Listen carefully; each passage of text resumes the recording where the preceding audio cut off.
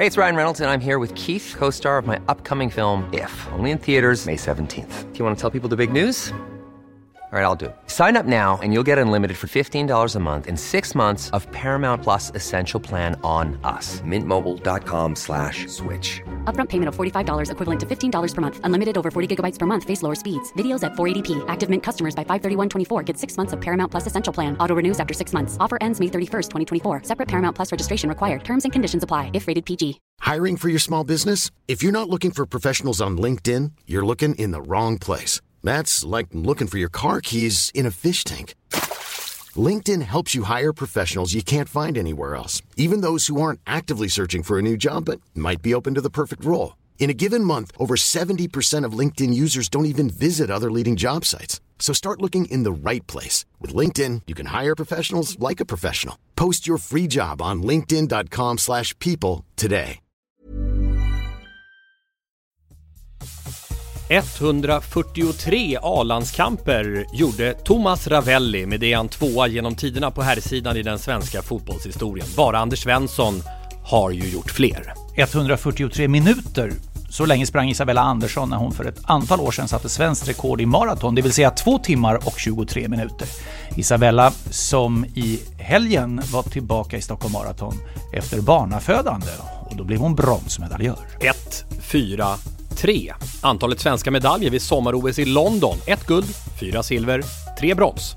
1-4-3, jag hänger med på det här. 9-åriga Jackie Ivanchu tog USA med storm, får man säga, 2010 efter att ha sjungit nationalsången i Pittsburgh Pirates hela match mot St. Louis Cardinals, och senare samma år har blivit 2 i America's Got Talent. 8 år senare är hon en flitig gäst på sportarenorna. Och dessutom så sjöng hon på Donald Trumps installationsceremoni. Hennes skivbolag heter 143 Records, så namnet bygger på antalet tecken i ordet I love you. 143. Sporthuset 143.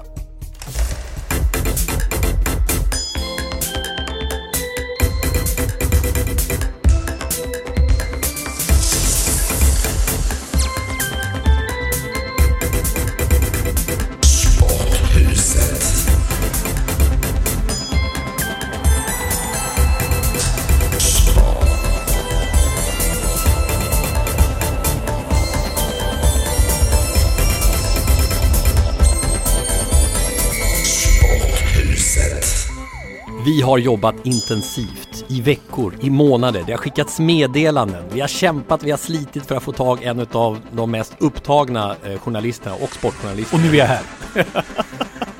Nej, välkommen Jennifer Wegerup. Tack så jättemycket. Bravo. Ja, kul att få hit dig. Jag känner ju dig som en sportjournalist. Ja, det är det du är från början. Eller hur är det egentligen? Från början var jag faktiskt nyhetsjournalist i 9 år innan jag började skriva sport. Jag skrev en del sport när jag var London-korrespondent för Expressen, men jag är nyhetsreporter i grunden. Sen när jag lämnade Expressen och kom till Sportbladet 2003 kom ju en period när jag skrev bara sport. Och nu tillbaka på Expressen, men inte bara det. Berätta om, alltså jag vet inte hur lång avsnittstid vi har idag, men du kan ju berätta lite om vad du har pysslat med sista tiden. Ja, men precis, vi kan ta en short story. Nej, men jag är frilans och det känns väldigt bra, för då kan jag ägna mig åt många av de saker som jag brinner för. Och jag är nyhetskolumnist på Expressen och kolumnist i magasinet Fokus, och sen har jag skrivit för Italia Sport som jag har gjort ända sedan 2006 som deras Norden-korrespondent, och så skriver jag böcker, och nu nyligen har jag också blivit utsedd till SVT:s stringer i Italien. Mm. Och då vill man ju veta hur du har tid att vara här. Ja, men hur ska man kunna säga nej till er?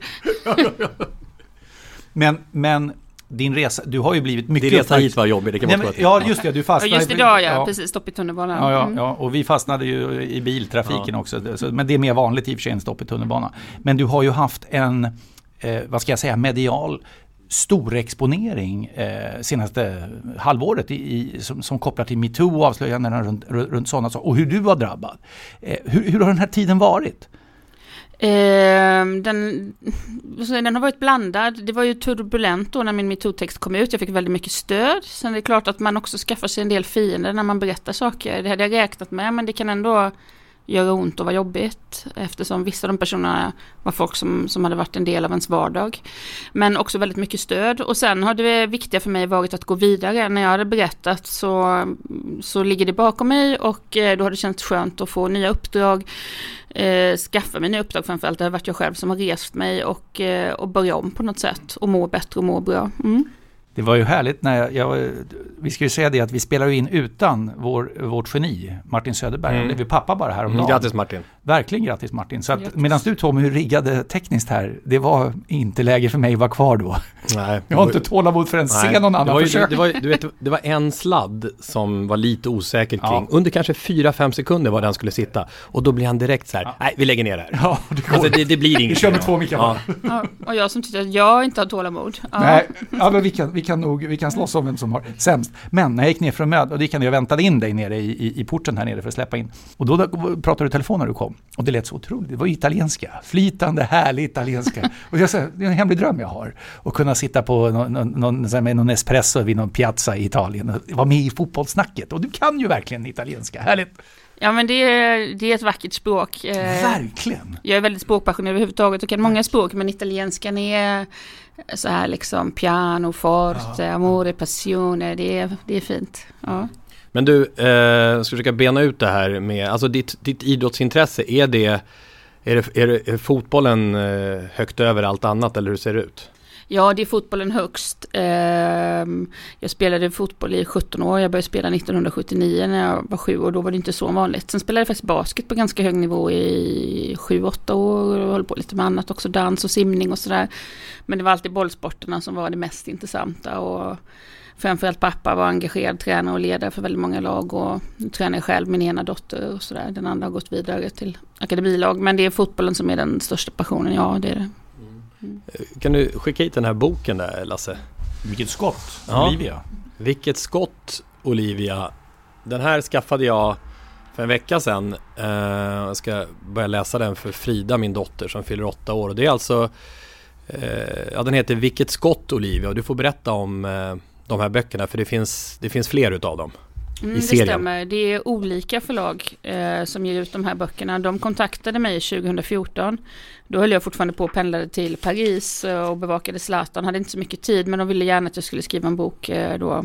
Den första boken är serien om Charlotte Rolin. För att de tyckte att och det är sant, det finns nästan inga böcker om och för flickor som spelar fotboll. Nej. Sen är det många små pojkar som också läser de här böckerna, vilket vi är glada för.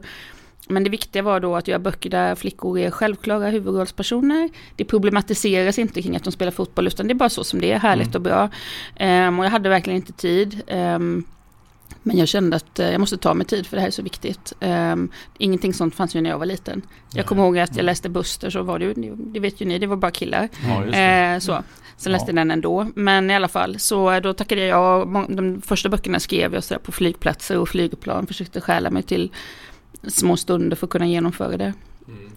Och detta är då bok. Först gjorde vi 5 böcker om Charlotte Rolin, och detta är den du håller i, den första boken om Olivia Skog. Sen har precis nu bok 2 kommit ut, och sen är den 3:e bok i pipeline och lite andra böcker. Men det finns ju också djupare aspekter här. Det handlar ju om att hennes mamma får bröstcancer. Och som jag läste någon recension här, och då skrev de det att ett svårt ämne som tas upp på ett naturligt sätt utan att vara för tungt.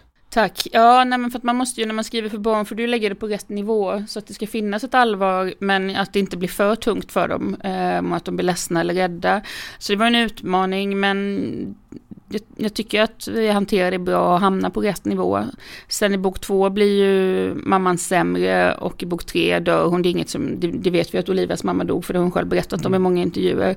Och det var faktiskt jobbigt att skriva, så jag satt själv och stod rätt sådär i det avslutande kapitlet för att man skulle få det fint. Och hon hade gråtit och hennes syster hade gråtit när de läste det. Men samtidigt så andas boken på något sätt under ljus och hopp sådär. Så att jag tror att det blir rätt för barn som läser den. Och det, den här Satsa allt som har kommit nu nyligen, den spinner också vidare på det. Den spinner vidare, där dör hon ju inte, men där blir hon sjukare. Och Olivia förstår för första gången att det kommer nog inte gå så bra med mamma. Hur gammal är Olivia i? Vi har inte specificerat exakt, men man kan säga att den första boken börjar när hon är runt 9 år, och så lite tillbakablicken när hon börjar spela fotboll när hon är minst av alla, ungefär 6 år. Nästa bok skulle jag säga att hon är kanske sådär 12-13, och sen blir hon då i sista boken 16-17 på väg mot Göteborg FC och sådär. Och tappar lusten att spela ett tag och mår så väldigt dåligt och så. Men i boken kan mildra vi det lite jämfört med det hon har berättat i intervju, just för att det är barnböcker. Men, ja. Men det här med tålamod, alltså skriva böcker måste ju vara tålamod. Du har ju flera bokprojekt. Varför tittar du på mig just när du säger tålamod? Jo, Jennifer sa att hon hade dåligt tålamod också. Jag fattar inte om man har tålamod att skriva en bok.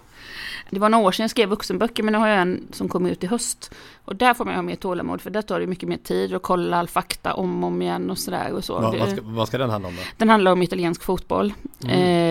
Och den kommer i augusti då när Serie A kickar igång igen. Ska inte avslöja alla detaljer, men den har varit jätterolig att skriva. Men det är just det här nu när man sitter med slutkorrekturet. Jag tror som journalist, ni vet ju själva, vill man också gå vidare. Man gör något som är ganska snabbt och intensivt och sen är det nya nyheter, nya saker. Det här att det kommer tillbaka hela tiden och man ska pilla och så. Är inte italienska nationalsången ändå...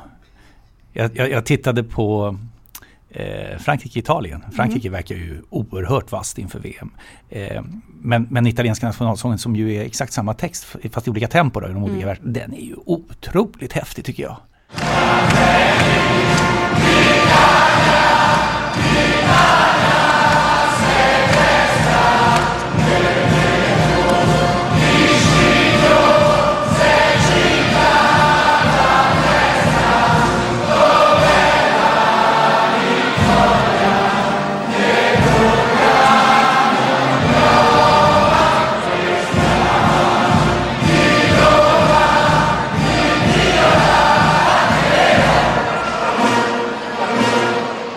Sen pronti alla morte, vi är redo att dö. Det men det är så här Fratelli d'Italia börjar det, är det italienska bröder det eller? Ja, precis, Italiens bröder. Italiens bröder lite grann så här, som det börjar med liksom. Och de spelarna, vad de sjunger. Ja, jag kommer Gattuso på sin tid just där också. Vi är redo att dö, han bara nästan skrek. Och jag gillar ju det. Det har varit lite kontroversiellt i Sverige det här med ska man sjunga eller inte. Och jag gillar när de sjunger nationalsången. Nu var det väl Balotelli som inte kanske tog i direkt. När de kör kameran för. Jag tycker det är kul att se. Buffon. Hur de Buffon också. Ja. Sporthuset 143.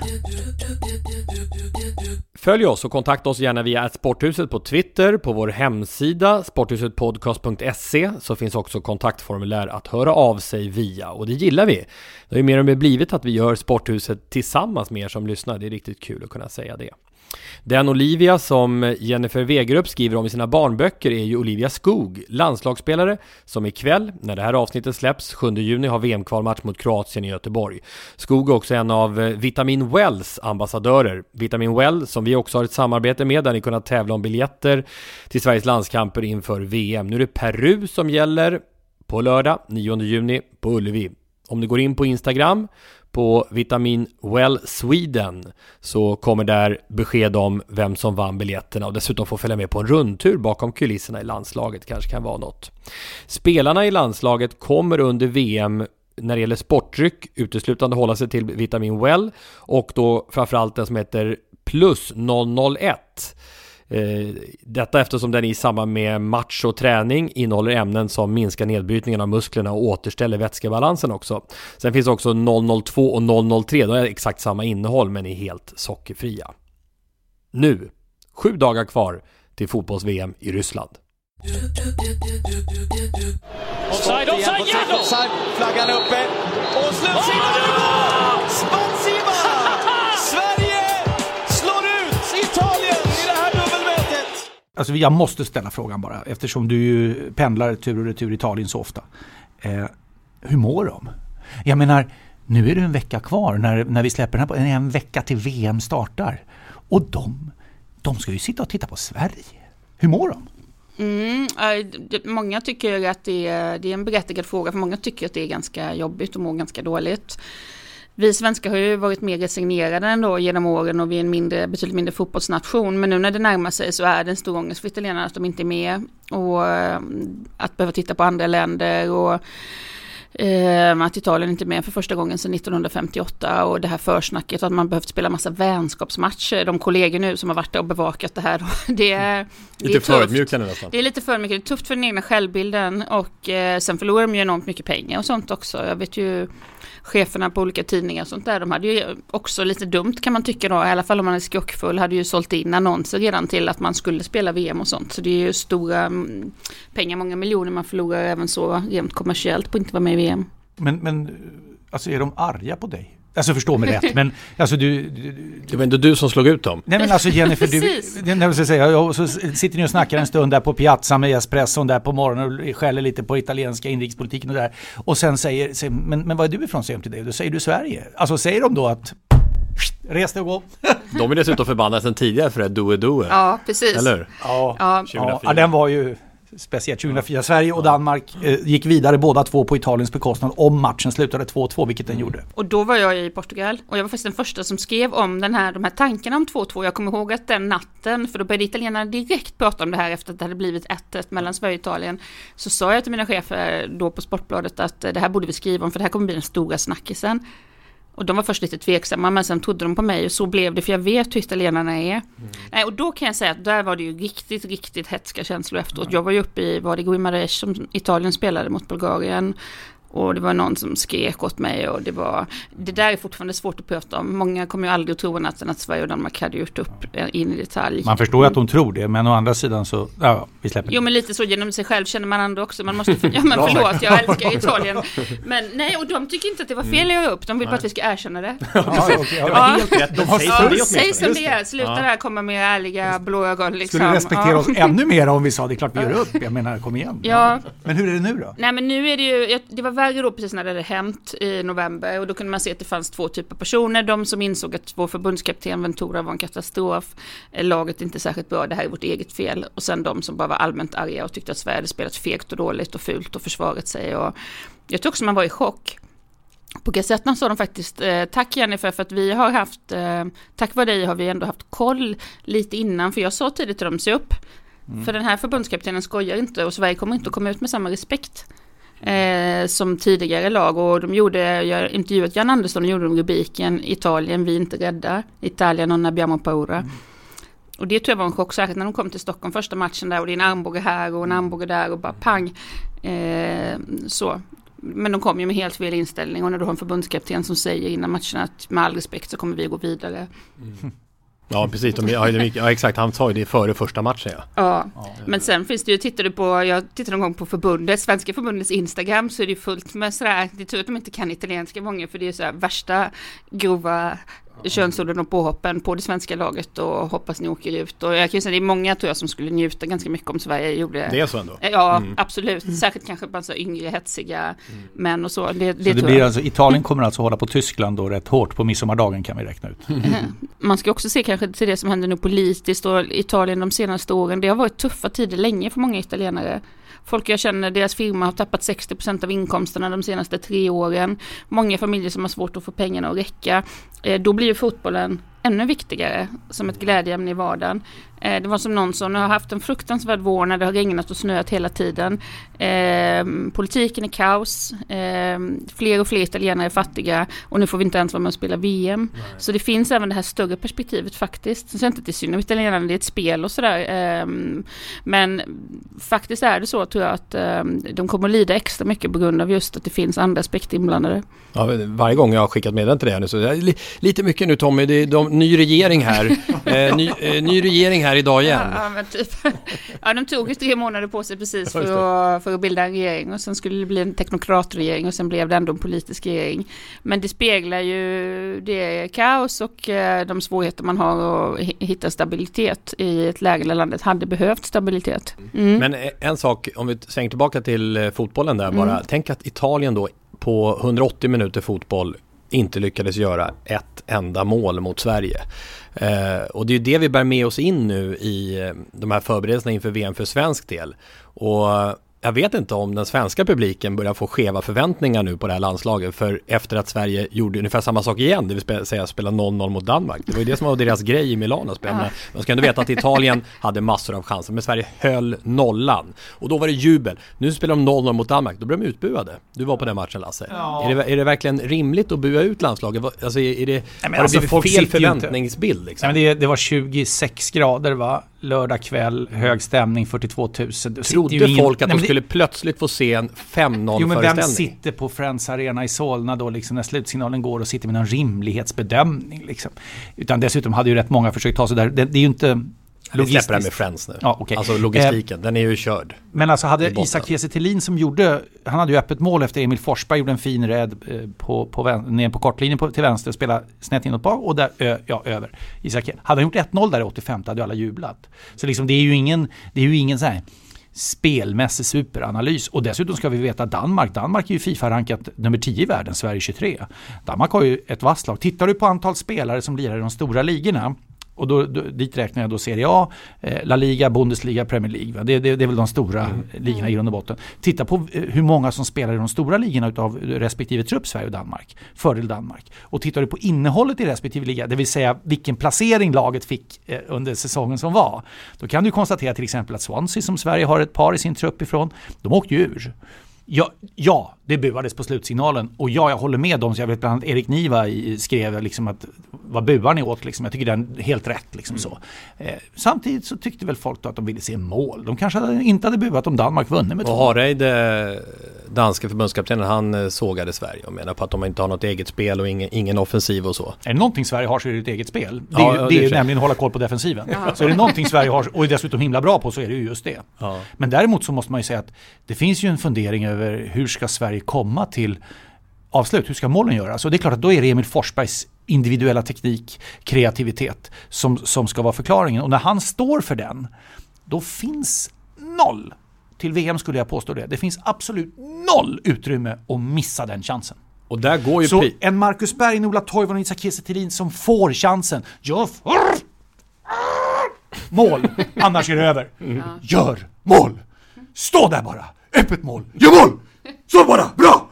För Forsberg kommer att ta, och du får kanske, talar vi Tyskland, får du kanske en sån chans. Talar du Sydkorea, Mexiko, kanske det är 2 liknande som kommer fram. Och det kan ju vara Jimmy Durmaz var jättebra i den här matchen. Så det finns ju fler som kan servera.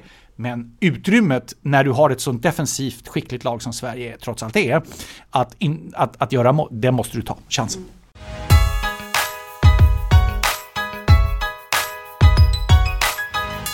Högt i tak i Sporthuset. Vad skriver Gazettan om när det gäller, hela våren har ju varit en Zlatan-vår här, vad som ska hända med Ibrahimovic och så. Sen visar sig alltid bara vara en enda bluff i princip. Så känns det var du inne på faktiskt under den tiden, Lasse. Det här är bara en bluff. Och du fick rätt.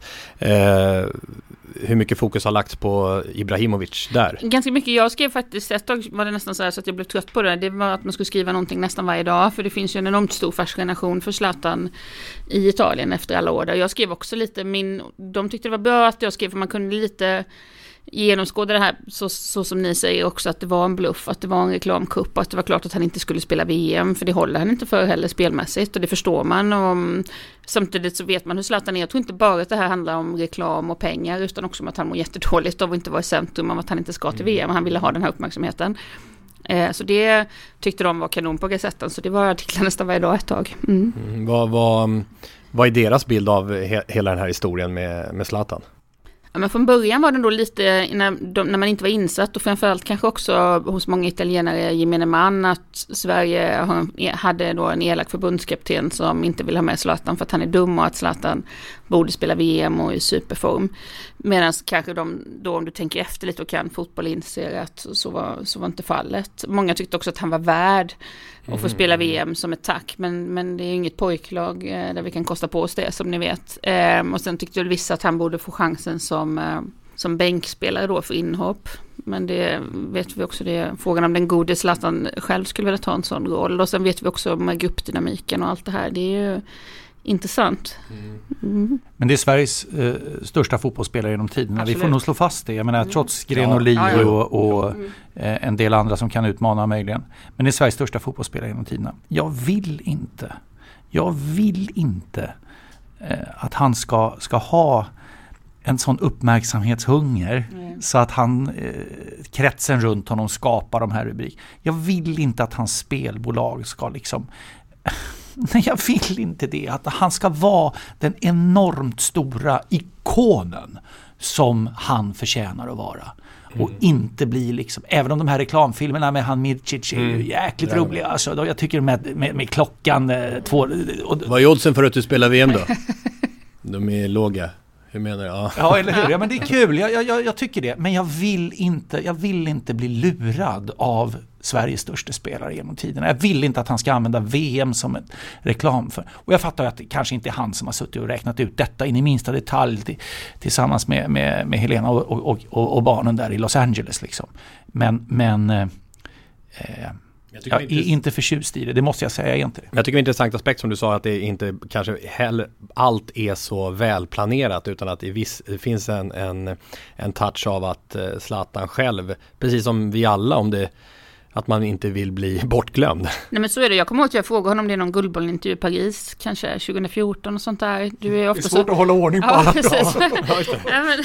Och du sa du delade ut guldbollen? Ja, den sista precis, där 2016 delade jag ut den. Just det. Så det var fint. Men i alla fall, och då sa jag det, du är ofta så arg på oss och sådär, och många duster med media, men du kommer sakna det här. Och det vet jag, för jag vet hur du är, och människor överhuvudtaget, som du säger, Tommy, vi är ju fåfänga och vill ha uppmärksamhet. Och jag tror han känner den tomheten mycket. Och jag kommer ihåg att jag intervjuade honom sommaren 2011 när Milan precis hade vunnit Scudetton, för det gjorde en intervju med just Filippo Inzaghi samtidigt. Och då sa Zlatan, jag ska aldrig spela så länge och jag ska sluta ner på topp och sen ska jag helt dra mig tillbaka. Och då, sen vips går åren och du är fortfarande lust att spela och synas, men jag håller med dig, Lasse, lyckas man dra sig tillbaka, avsluta verkligen på topp istället för en sämre liga och hålla sig undan lite när du inte behöver pengarna. Jag kan förstå spelare som spelade förr och där pengarna faktiskt tar slut. Men Zlatan har ju så fruktansvärt mycket pengar, att jag tror också att många är naiva, att de inte förstår hur mycket pengar det rör sig om, och alla bonheur, jag är glad för hans skull. Det är jättekul med folk som har framgång, men det är inte så att han måste göra den här reklamen. Och just, jag tror också han underskattade svenska folket lite. Jag tror att han solkade sitt varumärke i alla fall hos en del personer med de här utspelen under den här perioden. För det fanns en bristande respekt just det du tar upp. Folk vill inte bli lurade. Exakt. Och så vissa uttalade de också att det var ingen prestation att ta sig till VM. Det är ju inte sant. Det var ju visst en prestation att ta sig till VM. Ja. Och det är också en bristande respekt mot landslagsspelarna, förbundskaptenen, folks glädje för det här. Och jag tycker det är synd. För han är vår största genom tiderna, och jag tycker han har många goda sidor även om han är en speciell karaktär. Så de där grejerna drar ju ner slutbetyget. Hur väl känner du Zlatan? Det är en bra fråga, för det är Och vem känner Zlatan? Ja, precis, för det är den naturliga följdfrågan. Vem känner honom egentligen? Jag tror jag känner honom så bra som man kan genom yrket, också för att jag följt honom så länge, ända sedan 2003 när han var den unga killen som kom fram och frågade om jag kunde italienska och skulle vara lite cool och sa att han drömde om att spela i Italien. Sen hade vi de här åren när han var jättearg på Sportbladet och vi bråkade, för jag bråkade tillbaka och vi bara stod och skrek åt varandra, men det gillade han ju också, för jag blev jättearg. Vad bestod det bråket? Nej, det var bara någon gång han blev arg, och det var inte mot mig, för det var inte mig han var arg på från grunden, men att jag representerade då någonting han var arg på och kom i mixade zonen efter Juve-Real Madrid var det 2005. Och Juventus hade dessutom vunnit liksom. Så bara ser han och så bara skriker, jag kommer aldrig prata med er. Kom ihåg att Beckham och en massa var där och tittade, och då blev jag arg och så, jag är på jobbet och du får inte skrika åt mig när jag är på jobbet, och vill inte du göra en intervju så okej, men du ska fasen behandla mig med respekt, och så de till och med fan, precis som du ska behandla en uteliggare där och allting, du är Zlatan men jag och så, du ska inte hålla på så här. Och så stod vi liksom verkligen så ansikte mot ansikte. Men någonstans får du respekt om du gör det också, för hans grej är ju lite att skrämma folk, och du måste svara honom. Och du måste svara honom i varje intervju när han säger så här 90% av allt ljug. Som journalister skriver, du sa 90%, menar du allvar 90%? Du får specificera det. Okej, kanske inte 90%, då backar han ju. Men samtidigt tycker jag också man har förstått och sett hans fina sida. Han kan vara väldigt charmerande. Han frågar alltid hur det är med mina barn till exempel. När han sänker garden, särskilt under den perioden när det var väldigt bra med Milan, så har han ju förtjusande sidor också. Det stora problemet skulle jag säga är hur han har vuxit upp. Att han alltid tror att folk vill honom illa. Och har väldigt svårt för att lita på folk. Och jag tycker då kommer vi ändå rätt nära också det här att man kan... Han är väldigt smart, däremot inte så bildad. Och förstår det också kring språket, alla sådana saker. Att man kunde ta honom lite vid handen genom intervjuer på något sätt och lotsa honom igenom. Då kunde du få väldigt bra samtal. Sen har jag inte träffat honom på några år nu. Och det som sker nu är på något sätt naturligt, tror jag tyvärr också, för det beror också på hans rådgivare, lite som vi var inne på, att det finns så många folk som vill fortsätta att tjäna pengar på honom. Och jag skulle önska att vissa av hans rådgivare kunde mer se det större perspektivet. Det du pratar om, Lasse, du med Tommy. Men på sista raden för mig är det alltid, det är en stående ovation när Zlatan Ibrahimovic kommer in på en svensk fotbollsstadion, om det är en land, alltså då ska ju Ibrahimovic presenteras före matchen liksom, och då är det en stående ovation och sen spelar vi fotboll igen. För så stor är han i mina ögon. Och stående ovationer, det är inte ofta, det kan jag ta om. Väldigt glad att ha arbetat under den period han spelade och så varit så nära honom, för det är en väldigt stor spelare, som du säger, vår största, och en så intressant personlighet. Och sen att han är en svår personlighet är ju ingenting negativt, det är någonting intressant. Det enda jag inte gillar är de gånger han sparkar neråt och inte uppåt. Så. För det är viktigt att komma ihåg nu att det är en av Sveriges mäktigaste personer. VM-snacket.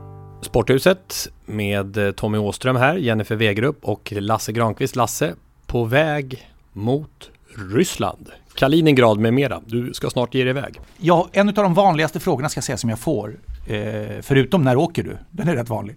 Det är... När åker du då? Ja, exakt. Men det är Ryssland. Jävla land du ska åka till, hörru, Ryssland. Så där lite grann. Jag förstår inte varför man alltid låter så stockholmsk när man ställer den där frågan. Det kan komma var som helst ifrån. Alltså det finns en fråga om Ryssland, att åka dit. Och hur jag ser på förutsättningarna som är i Ryssland. Och jag tycker den är svår.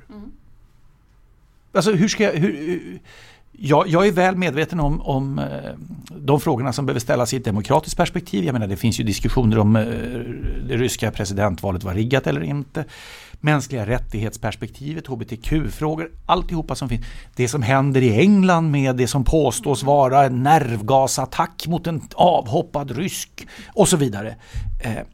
Och jag vet inte hur jag ska hantera det. Alltså jag vet ju vad jag står i huvudet och vad jag tycker i de här frågorna. Men ska jag stanna hemma? Jag vet inte. Problemet tycker jag är så här. Frågan ställs till oss journalister för att den är så lätt att ställa. Problemet ligger på en mycket högre nivå. Då måste man lyfta upp det till, ska de här länderna få arrangera VM? Ska hela världen bojkotta? Varför ska just journalisterna? Jag menar inte att man inte har ett personligt ansvar, det har man. Men jag tycker att debatten blir lätt väldigt banal. Då kan man lika gärna fråga en massa företag, varför handlar du med Ryssland eller varför handlar du med Kina eller vilket land du vill. Det är märkligt att tycka att just bara sportjournalister och fotbollsspelare eller idrottsmän och idrottskvinnor överhuvudtaget ska ta det här demokratiska ansvaret. Det är min syn på det hela. Vi ska också ta ett ansvar, men det kan inte vara att det bara alltid blir debatt om det just för att det är en enkel och ganska billig debatt att ta. Det är min syn på det. Jag vet inte vad ni tycker. Nej, jag håller med, och problemet nu är att nästan vart och vartannat mästerskap hamnar ju på odemokratiska ställen.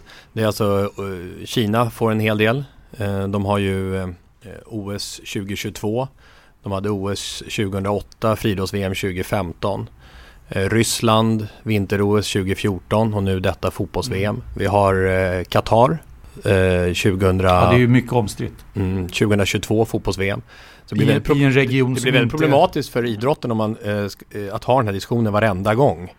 Och den regionen där med Qatar är ju alltså kopplingen med att Saudiarabien går så kraftigt emot Qatar och Saudiarabien på ena sidan, Iran på den andra i någon mening. Och alltså det blir ju oerhörda frågor. Alltså. Men det känns i så fall som att det skulle vara IOK, FIFA och så borde markera i sina beslut vad de lägger det. Inte sen när de väl har lagt det då. Jo, men där är det ju andra saker som har på. Jag såg en dokumentär, dansk journalist tror jag, som hade gjort en dokumentärfilm om beslutet att lägga fotbolls-VM 2018 i Ryssland.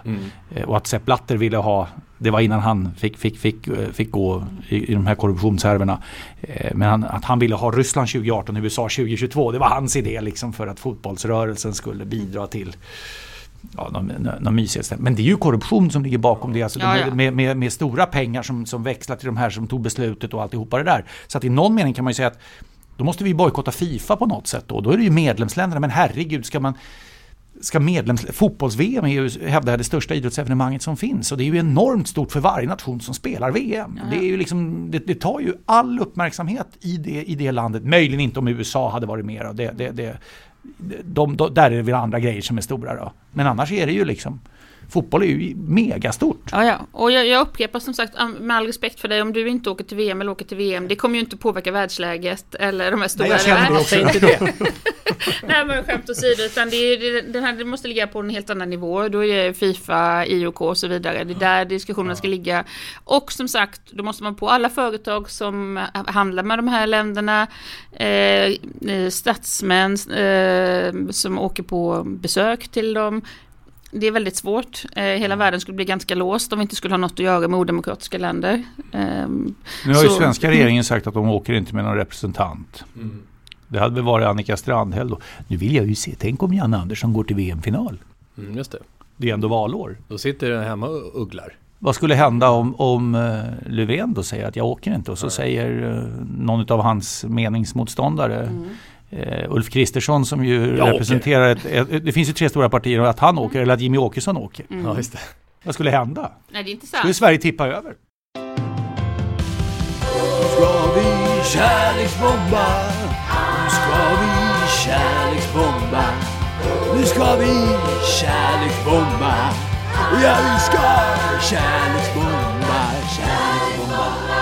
Kärleksbomba. Kärleksbomba idag. Vi har ju det som en viktig del i Sporthuset, kärleksbombning. Och det innebär att, och grundidén är att det som står på lappen som man drar ena veckan ska kärleksbombas veckan efter av någon i panelen. Okay. Och grejen är att du får bara visa kärlek till det ämnet som står. Så har vi kommit till sånt där läge faktiskt i den här. Det är därför det också kommer finnas en fulpåse. Därför att till exempel drogs det Mike Tyson på en lapp, och den är ju lite svår i gränsdragningen, verkligheten. Liksom. Hur gör vi här? Han var ju enorm på att slåss och boxas och pugilist av rang, men han har ju våldtäktsdom på sig och så vidare. Det finns ju dåliga grejer. Så du kan ha en fulpåse som så. Softball drogs förra veckan. Kärlek ska nu visas för softball, och det är du, Tommy, varsågod. Det var ju bara sporter i inledningen av den här eran. Sen har det varit mycket annat. Men nu tillbaka till en sport alltså. Och jag säger så här. Passar du bäst för lagidrott eller individuell sport? Det är en ganska vanlig antingen eller frågeställning som kan besvaras med både och faktiskt när det kommer till sporten softball. En sport som alltid varit känd för sin starka lagsammanhållning, men samtidigt till skillnad från hockey, fotboll, handboll, basket och nästan alla lagbollsporter tydliga individuella moment som gör att det blir nästintill en individuell idrott mitt i lagtänket. När pitchen möter hitten, när kastaren möter den som slår, då kan ingen annan i laget göra jobbet åt dig. Då är alla ögon på dig. Då är det man mot man, eller i detta fall kvinna mot kvinna.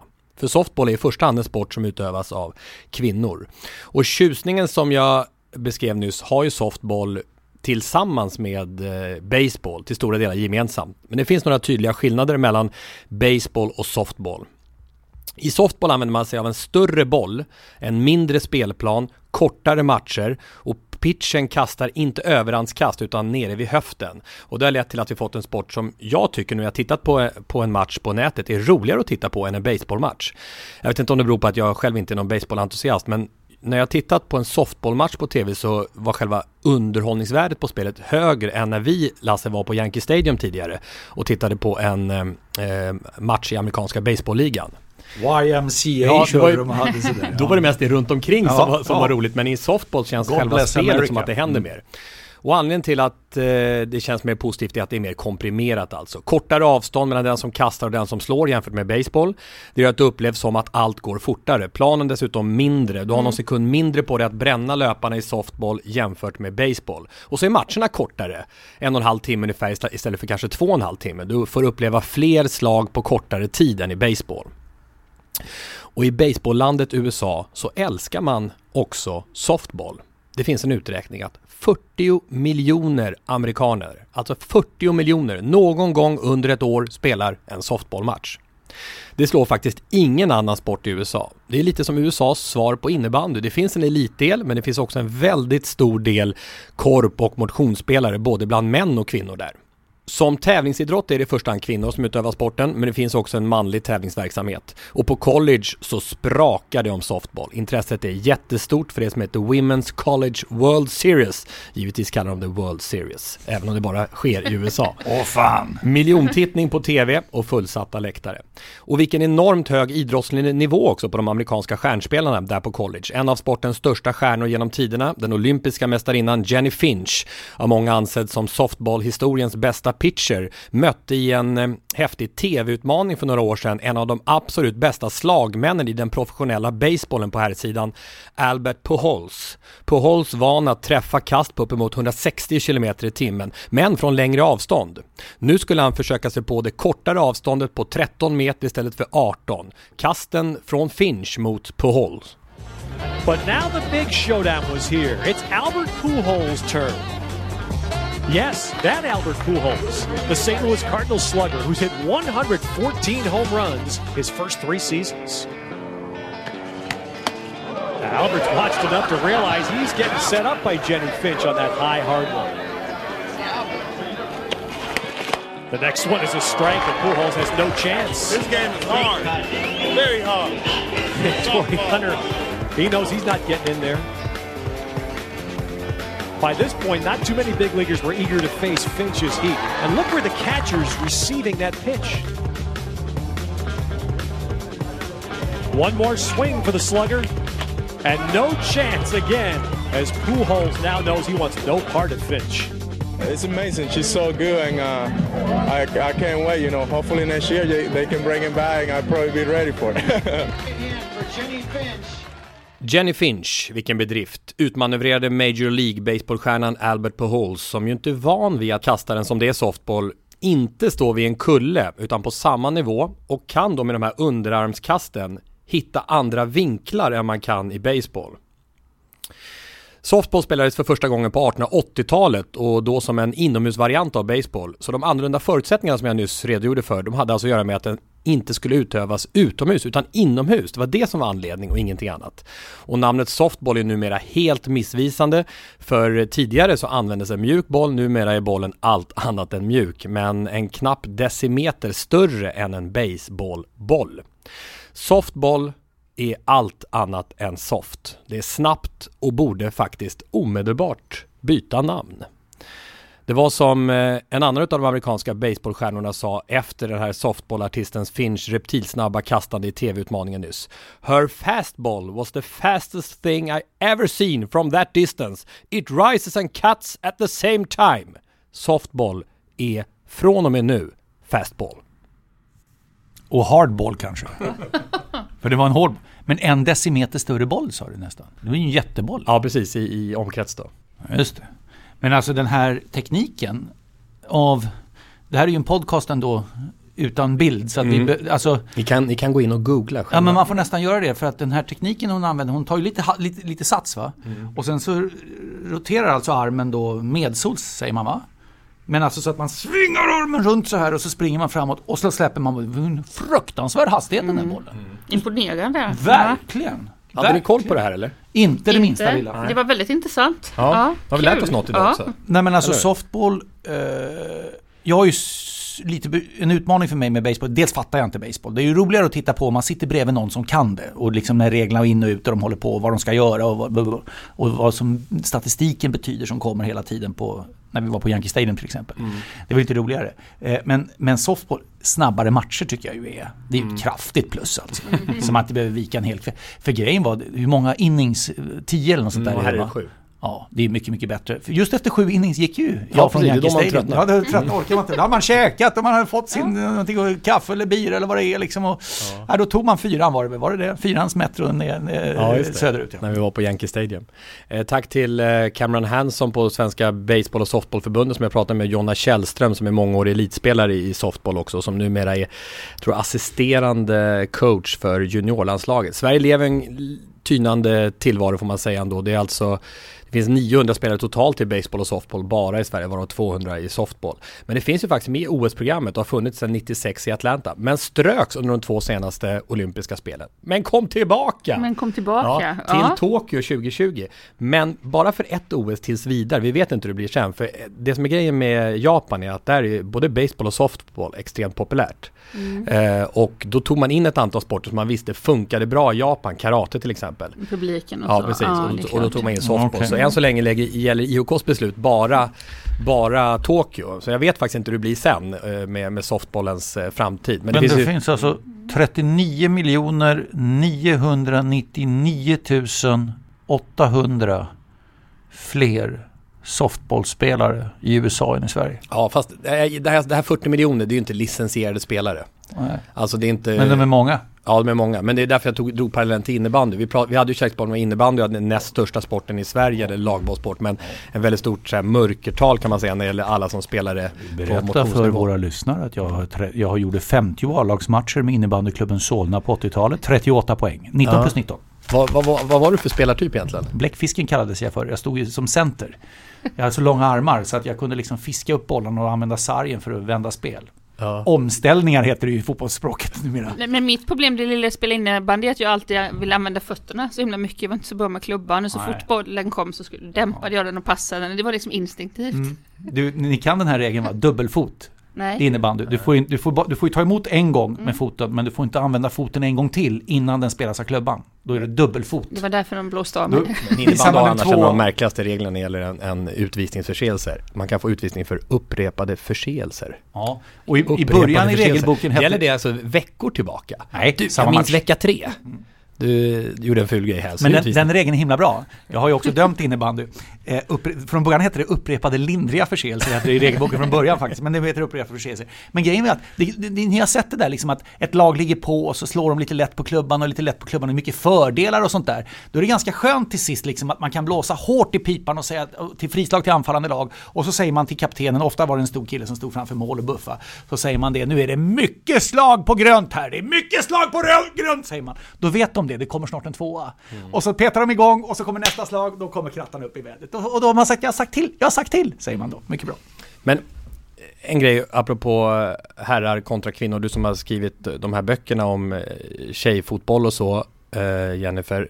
Här är ju då softball, jag frågade lite mina researchkompisar här om hur man ser på softball i USA, om det är så här, om det är ansett också bland killar, och det är det. Och de tyckte att det var en fördel att det skilde sig lite åt då baseball och softball. Det blir inte det här att man jämför rakt av, utan det blir som en helt egen identitet. Jag skrev en bok om damfotbollens historia år 2005 som kom ut och som är väldigt mycket utlånad och används i forskning och så också, för det finns inte så mycket om kvinnoidrott och så om fotbollens historia. Den var väldigt intressant att skriva. Jag lärde mig väldigt mycket också om det motståndet som fanns när kvinnor började idrotta. Även att det var inte lämpligt att man sprang runt i shorts eller satt gränsle på en häst, du vet, eller stod med rumpan i värdet på löparbanorna, och det är mycket sånt. Även moraliskt då, man trodde att kvinnor skulle bli infertila, våra psyken skulle inte palla den här anspänningen och så. Och då tar man upp även de fysiska skillnaderna som ju är enormt stora, som vi vet, mellan en vuxen man och en kvinna. Och det börjar skilja sig ganska mycket redan från 14-15 års ålder. Så framförallt styrkan i överkroppen, men också om du sitter i fotboll, killar har mycket större fötter, du har bättre träffyta på bollen då, spänst när du hoppar, syreupptagningsförmåga och allting. Och det jag vill komma fram till är att jag har alltid hävdat att jag förstår inte varför damfotboll ska spelas med exakt lika stor boll, mål och så vidare som herrfotboll. Därför att jag tror att det skulle bli bättre spel om du hade något lättare och mindre boll, och du skulle ha lite mindre bollburar, därför att även de bästa dammålvakterna täcker inte hela målet på det sätt som Buffon och de här största målvakterna gör. Så en del mål ser ju väldigt billiga ut, men det är helt enkelt för att hon fysiskt kan inte nå bollen. Kanske skulle ha lite korta matcher i mindre planer, för spelet är helt anpassat efter män. Och i många andra sporter så har du ju faktiskt att det skiljer lite mellan män och kvinnor. Och jag hävdar att det skulle lyfta damfotbollen, men det finns ett stort motstånd mot det. Det brukar inte bli nästan lynchstämning, att det är nästan diskriminerande när man pratar på det sättet. Men jag förstår inte varför. För att i många andra sporter, som sagt, slägga och kula, ingen friidrottsexpert, så är det lättare och mindre för kvinnorna, och en rad andra sporter det är anpassat. Det är ju ingen märkligt med att det är stora fysiska skillnader mellan oss. Vi födde barnen, och det är liksom kanske inser mer nu för 20 år sedan när jag var ung och så här militant, hur olika vi är rent fysiskt. Så varför inte ge de bästa förutsättningarna? Problemet är ju att mannen är normen som så mycket i samhället och kvinnan är undantaget. Och när du anpassar dig då blir det ofrånkomligen en sämre fotboll. Eftersom jag vet att jag avslöjade faktiskt 2003 att Perugias herrlag ville värva Hanna Ljungberg. Jag vet inte om ni kommer ihåg det, för jag kände deras galne president Gauchi. Det var ju bara ett PR-jippo naturligtvis. Och han trodde hon skulle nappa på det, men hon var ju väldigt seriös och så jag vill inte bli till åtlöje med fotbollen i mitt liv och jag kan inte spela i ett herrlag i Serie A. Och du vet, det var så här, italienska journalisterna frågade tränaren Cosmi så här, var ska hon byta om någonstans? Och han var så trött på det. Så men i alla fall, och då gjorde vi någon sådär, pratade med någon läkare, ett stort uppslag, och då tog vi Hanna mot Paolo Maldini tror jag det var. Och liksom kroppsdel för kroppsdel, just allt det här sygeupptagningsförmåga, blodet, lungor, spänst, muskelstyrka, fötternas storlek, längd, allting. Och det var väldigt intressant att få det så, hur enormt stora skillnader det är. Ja, men det är bara att titta på friidrott till exempel, som jag håller på med mycket. Det är ju självklart, Kajsa Bergqvist var ju en precis lika bra höjdhoppare som Stefan Holm. Det kunde alla se. Därför jag gillar friidrott, för där är det så accepterat. Och när Kajsa hoppade 2.08, då stod vi upp och skrek. Det är helt underbart, 2.08, det är fenomenalt, det är enormt.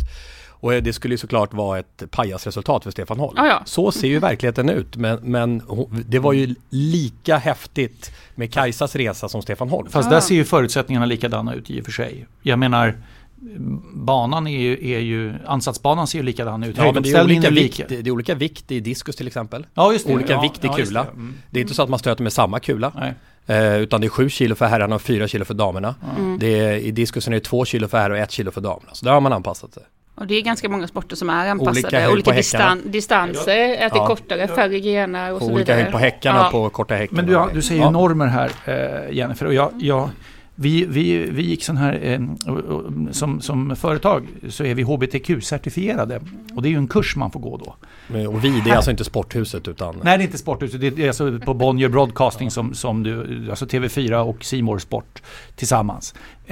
Och herrejösses vad normer vi lever efter. Och det här jag tänker inte på det i vardagen generellt sett. Men herregud vad vi är styrda, vad vi ska tycka. Från minsta och uppåt genom hela. Så den är ju oerhört nyttig att gå bara för att få upp ögonen för just normer. Dessa jävla normer som vi är totalt styrda utav. Men jag tror det, och det är också så här, det förnekade jag också när jag var yngre, sen inser man det mer hur djupt beteendet sitter. Jag så att kön är det vi är väldigt mycket, och då måste man få vara kvinna och man och ändå verka för en jämställdhet. Man kan se skillnaderna men inte bli rabiat och tro att vi ska vara exakt likadana. Det är lite det jag menar. Och sen kan det finnas normer som kan vara bra att bryta lite. Jag vet till exempel som tjej så kan du tycka att det är väldigt obehagligt om du blir tyst och du ska hela tiden vara lite trevlig och le. Och jag vet att en chef sa till mig en gång, du är väldigt tävlingsinriktad, och det hade han ju aldrig sagt till en manlig kollega. Och det är ju något positivt i arbetet att du är tävlingsinriktad, men när en tjej tar för sig så kanske det är mindre positivt än en kille tar för sig. Men det jag gillar när du skrev om det i samband med Me Too och så, det var ju att du kunde peka på ett antal normer som absolut måste förändras. Här är det högsta prioritet att ändra de här normerna. Men de här normerna, de är helt okej att de finns kvar. Men då blev det ju också ett antal ganska militanta svar till dig. Där man tyckte att alla normer ska rivas. Allt ska bort, allt ska förändras. Men så funkar det inte heller. Och det jag hade emot metod, det var mycket viktigt som skedde. Det var ju som jag skrev i någon krönika senare, att kvinnor blir bara offer också. Att man inte överhuvudtaget pratade heller om kvinnors lust eller kvinnors vilja att flirta på jobbet. Det blev som att alla kvinnor är liksom kyska och passiva och offer för mäns lusta. Och så är det ju inte riktigt heller. Du måste kunna ha 2 tankar i huvudet samtidigt. Det kan jag sakna ibland i debatten. Vad säger ni? Vad säger ni? Vad säger ni? Vad säger ni? Vad säger ni? Vad säger ni? Vad säger ni? Vad säger ni? Sporthuset på Twitter. Här finns vi, sporthusetpodcast.se. Där finns kontaktformulär. Till exempel det här med, apropå softball, baseball, fotboll, herrfotboll, damfotboll, att ha lite olika förutsättningar för herrar och kvinnor. Vad tänker ni om det utifrån de fysiska förutsättningar som finns? Och innan du skakar på den viktiga påsen där, Lasse. Jag har en fråga. Ja. Kan vi inte också, vad tycker ni om att vi spelar in en podcast i Rom? Ja, vad tycker ni? Under ledning av Jeff. Jag tycker man ändå, jag vill ändå nämna det. Ja. Jag vill ändå nämna det. Då kanske vi får inspelet gärna livepodd där 100 lyssnare bjuds in. Ja, precis. Men en grej som vi pratade om senast, ska ta det här. Nästa avsnitt tänkte jag vi ska köra ett pärlband utav de frågor som kommer in. För ni är ju väldigt ambitiösa med att skicka in frågor, tankegångar, intressanta sådana. Det tar vi i nästa avsnitt. Men en aktuell sak, det är ju det här med Stanley Cup-finalerna. Och Vegas som är i Stanley Cup-final och möter Washington Capitals. Och vi var inne på det senaste, Lars Lindberg, att de har bara fått överflödsspelare eftersom det var den här expansionsdraften Vegas. Men den som har hört av sig ganska intressant här är på Twitter heter han Tadson. Angående beskrivningen av Vegas Golden Knights som en samlingsspelare ingen vill ha, så måste jag protestera en smula.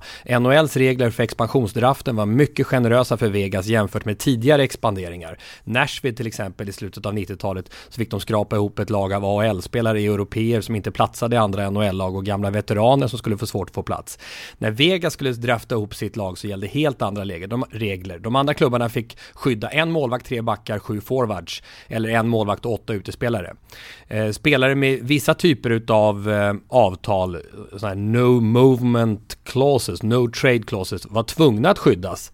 De klubbar som inte kunde skydda spelare de ville behålla på grund av reglerna fick antingen göra affär med Vegas, här ta ett första draftball, bara ni tar den här spelaren, exakt det som hände med William Karlsson. NHL är bara business. De finaler som hittills spelas har varit underbara. Vi gillar inte ordet fantastiskt för det tycker jag överanvänds. Och både Vegas och Capitals har suverän hockey. Vegas coach, han lyckas med något galant, enastående. Och jag är full av beundran. Med det sagt, all caps. Det var ju all caps och no caps där. Uppenbarligen så Tadson här håller tydligen på Washington då kan man säga. Eftersom vi hade det där med att de körde med små bokstäver. Welcome to Las Vegas, Nevada var bara med små bokstäver. För de sa vi menar allvar, no caps. I alla fall. Ja, alltså jag tackar för introduktionen i expansionsreglerna och regelverket. Jag har dock fortfarande, jag tycker inte att det är alldeles en jätteprestation av Las Vegas. Alltså det är att bygga ihop. Vegas som de faktiskt heter formellt sett. Det ska inte vara Las Vegas, utan Vegas. Det har vi också lärt oss. Men alltså om jag säger Las Vegas så tror jag de flesta kan dra slutsatsen att jag avser Vegas Golden Knights som spelar i Nevada, Las Vegas. I alla fall, jag tycker att den prestationen är enorm. Och jag skulle väl då, för att kunna få det mätbart så behöver det ju ske ytterligare expansioner då, ett par, 3 klubbar till så man kan se om de också kommer att gå väldigt långt. Men att bygga ihop ett lag på så kort tid, även om spelarna är skickliga, det tycker jag är skarpt gjort. Och dessutom vill jag påminna mig om att det var rätt gnälligt på sina håll. Varför ska det spelas hockey i öknen? I Nevada? Vad har de i Las Vegas? Är det bara spel och kasino? Det är ingen som kommer gå på ishockey i Las Vegas. Nu hör jag inte det längre. Nej. Det försvann. Men hockey, som du var inne på förra gången. Och nu heter det istället att de har ju ett jättebra lag. De har ju kunnat plocka den och plocka den. Det påminner om Tyskland i OS-hockey. Det här ser vi ju liksom bara att det... Eller när Tyskland gick till final i OS-hockey och folk sa det här har vi känt till länge att Tyskland skulle gå till final i OS-hockey. Nu, jag tycker Jennifer får bra i vår... Okej, vilken ära. Känns som att jag står här på Champions League-dragningen. Ja. Jesper Parnevik. Oj, Jesper Parnevik. Då tänker man ju på det här pågående tv-programmet. Eller hur? Det är det man tänker på faktiskt. Men det man inte kanske har pratat så mycket om, det är hans golfkarriär. Gillar du golf? Nej. Nej, inte jag heller. Nej. Men det blir nog bra ändå. Ja, alltid när jag satt i det här SVT Sportpanelen så var det alltid, vi skulle diskutera golf så var det ofta ingen som brann för det sådär. Så vi sa så här 2 pliktskyldiga ord och sen var Men jag har faktiskt kärleksbombat golf. Alltså just den dagen så brann jag för det. Ja, det får man gärna göra. Men då säger det att du tittar förbi. Ja. Tack för att du fick titta förbi. Hur ser schemat ut framöver nu då? Nu är det Italien några veckor nästa vecka. Både jobb och lite semester. Ska till Capri bland annat och hälsa på Kristina Kapelin. Ja, ni är vänner? Ja, vi är goda vänner. Så det blir trevligt. Och så hänga lite i Rom och åka lite till en pärla vid havet som heter Sperlonga mellan Rom och Neapel. Kan jag verkligen rekommendera. Ja, jag måste kanske slå till redan i sommar här med Rom. Jag känner mig sugen. Vi tar på den. Ja, lite pasta. Liksom. Får man avsluta med att säga Ciao, Ciao Italia, men det är för billigt. Ciao. Det var ju som med VM-låten 1990, apropå VM-låtar. Ciao, Ciao Italia, minns Grenoli och broder Nacka som i himlen ler. När Nordins Olle blandar och ger. Bra! kan vi mixa in den riktiga versionen så är jag tacksam för det i och för sig. Ja. Ciao, ciao Italia, min skren och vit. Och brodernacka som himlen med.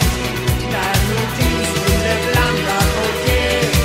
Så Ravelli och Red, Jonas Tern och Hussein blir så bra.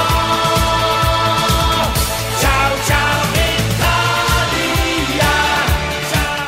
Den låten blev lite bortglömd med tanke på 1-2. Det är Italiens förhoppning kanske att det blir så. Precis, där kommer de sitta och njuta. Elände och Sverige mål i varje match och åker ut ändå. Det är med Ta en god grappa och skåla för Sveriges undergång. Vi ses nästa vecka. Tack, hej då. Hej.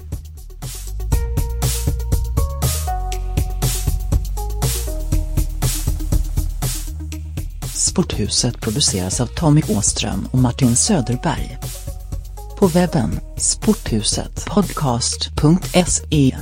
Jinglar gjorda av sånggruppen Sonora, Patrik Åman och Jonas Jonasson. Hörs nästa vecka, JP.